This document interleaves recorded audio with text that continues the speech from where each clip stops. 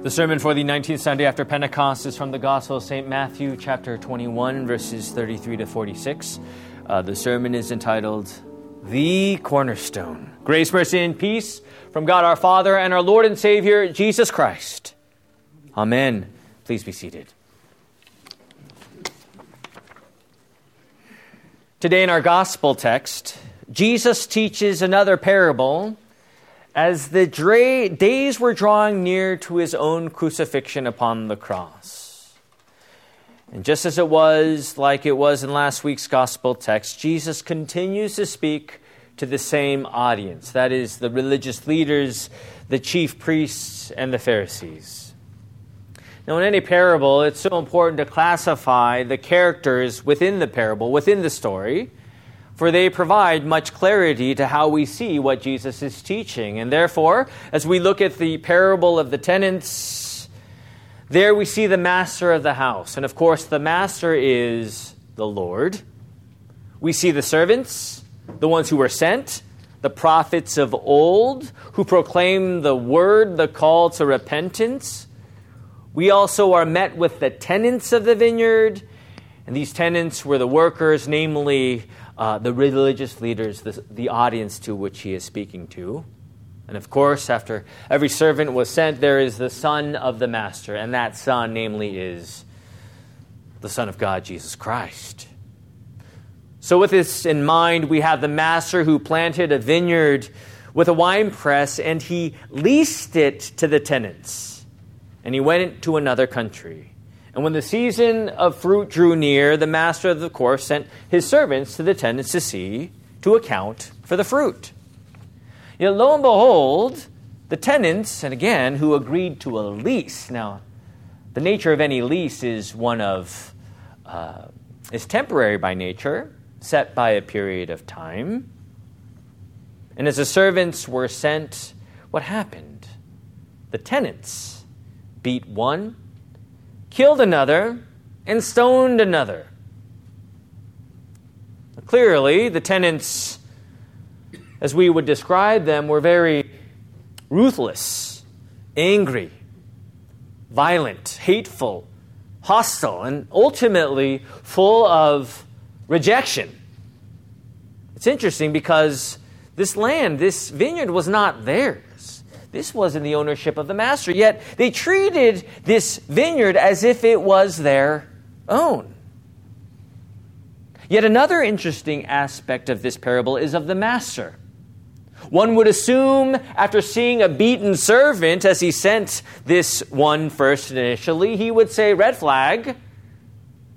Why would we send another servant? Yet the master sent one after the other. And yes, we here see the true colors of the master: persistently merciful, continuously graceful, time and time again, patient and enduring, one after the other, sent into the vineyard these servants were, yet there would be the same results. And of course, I think if we were all the masters, we would say, that's enough. No more sending. Yet the master is not like us. No, the master says, no, I have a better idea. That's right. Maybe if I send my son, they will respect him.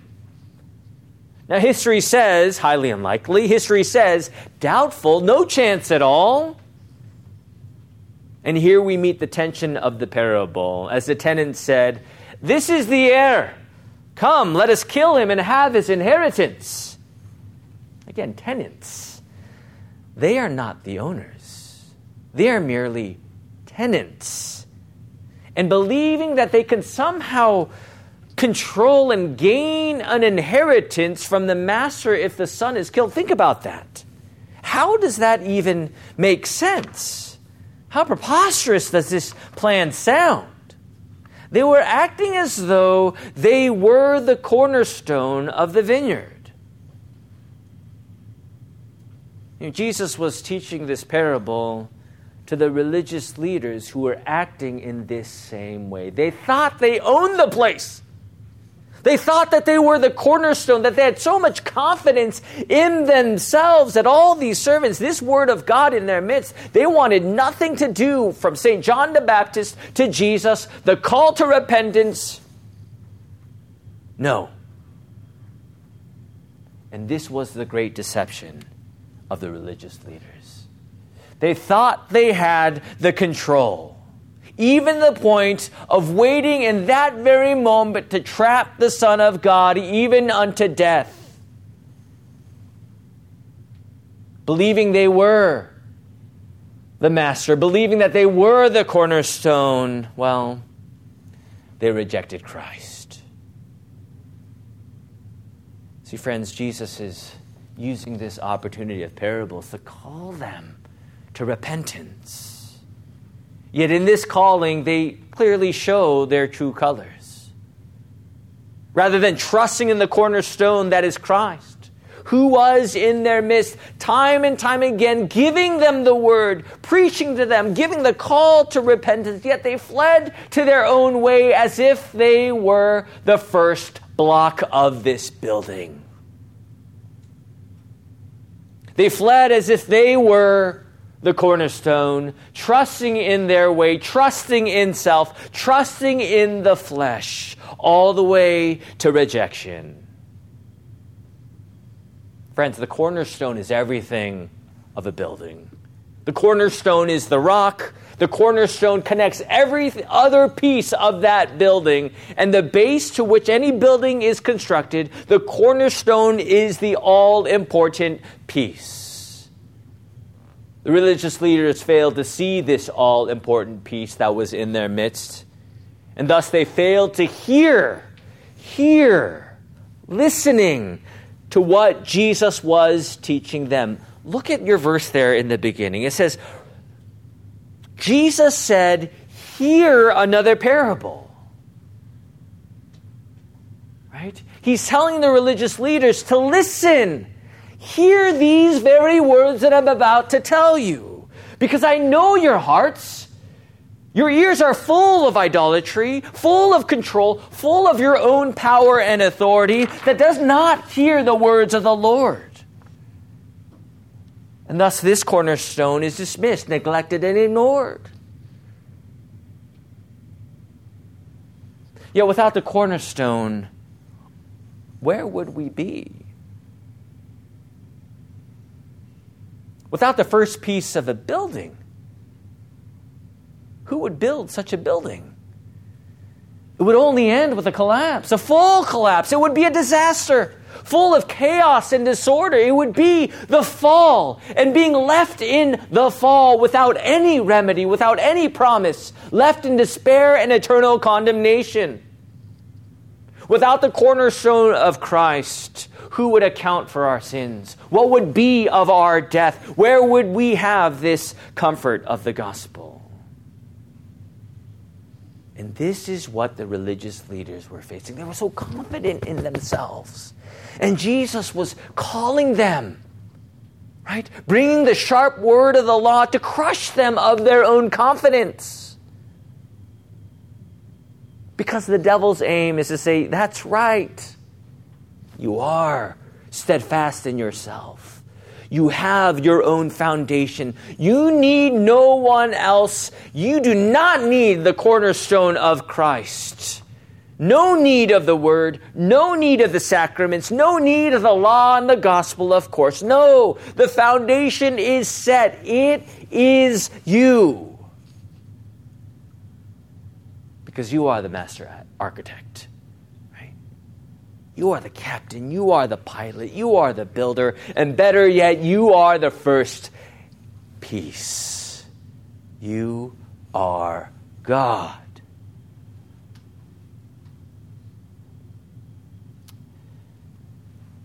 Humbly speaking, we all know how this plays out in our life. You know, we love to be God. We hunger to be the cornerstone. We thrive and strive to be that first piece because we want control. This is the attractiveness of our sinful nature, the lust for what we desire in our sin. The hunger of a covetous heart living this life as if we are our own little gods, trying to fill the empty void, trying to fill that first block with all the idols that says, I will dispense all that you need, but at the end of the day, all you have are empty promises from this world, from the devil himself. Now, this is the danger of sin, my friends. The tenets, the religious leaders are clearly showing us the path of what it means to reject Jesus Christ.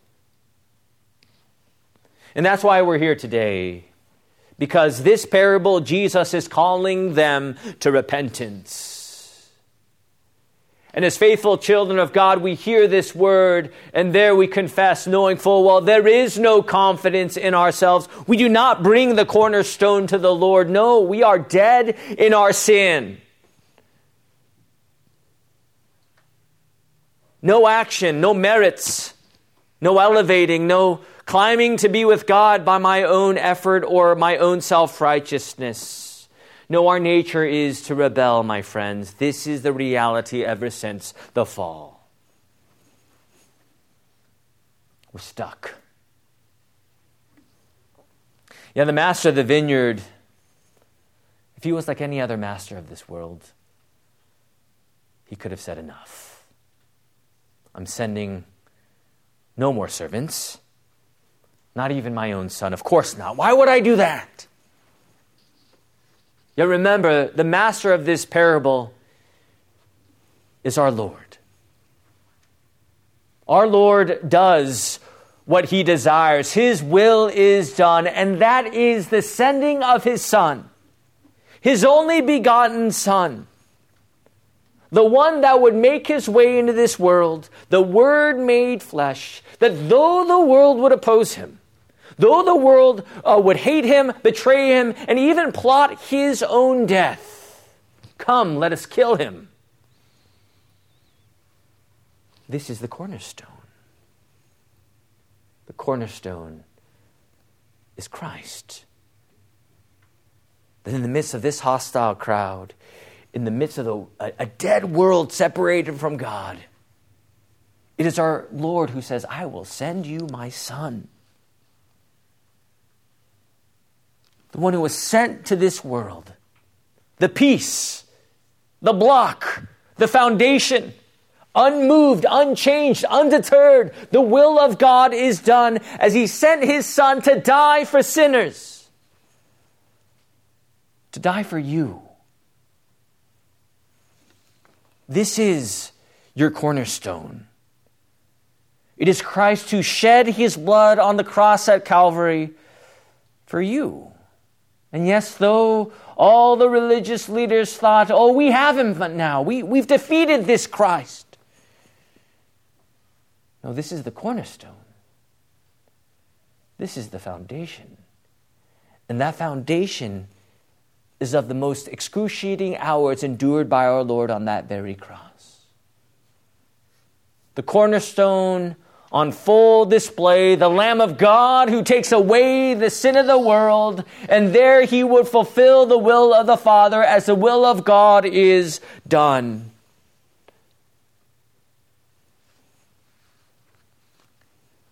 To enter into this fiery wrath, to bear the cup that no one else could bear for you.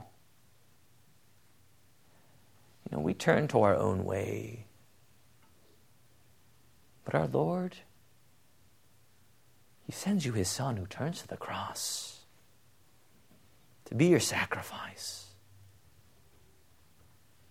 Jesus shed his blood to forgive you of all your sins.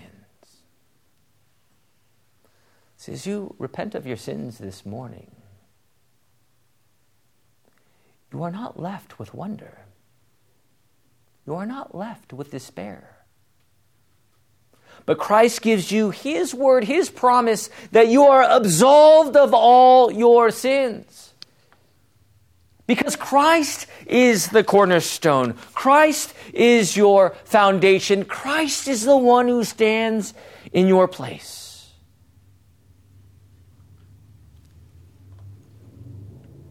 Not even death could overcome our Lord, but rather Christ crushes death and defeats the devil, for his resurrection proves such things. That Jesus is the Son of God, the one who died the big death, yet the tables would be turned on death that day, as the empty tomb would shout victoriously and triumphantly that you, my friends, have everlasting life.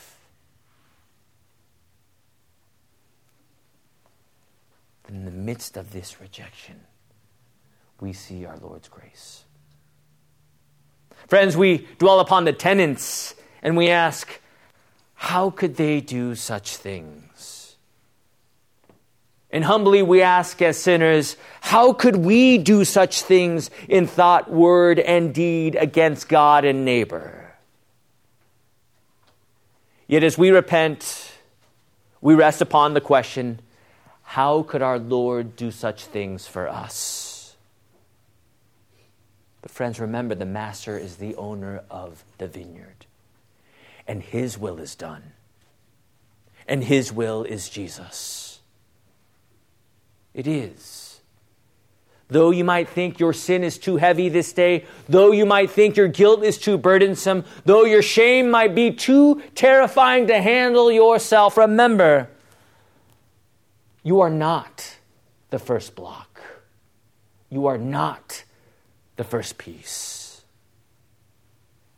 But rather it is Christ. And there we rest upon this very word. Salvation, forgiveness, life that flows from the cross and empty tomb, the water and the word, the body and blood of Jesus and the fellowship of this altar. This is the peace. This is the foundation. It is Christ, the cornerstone for you. Amen.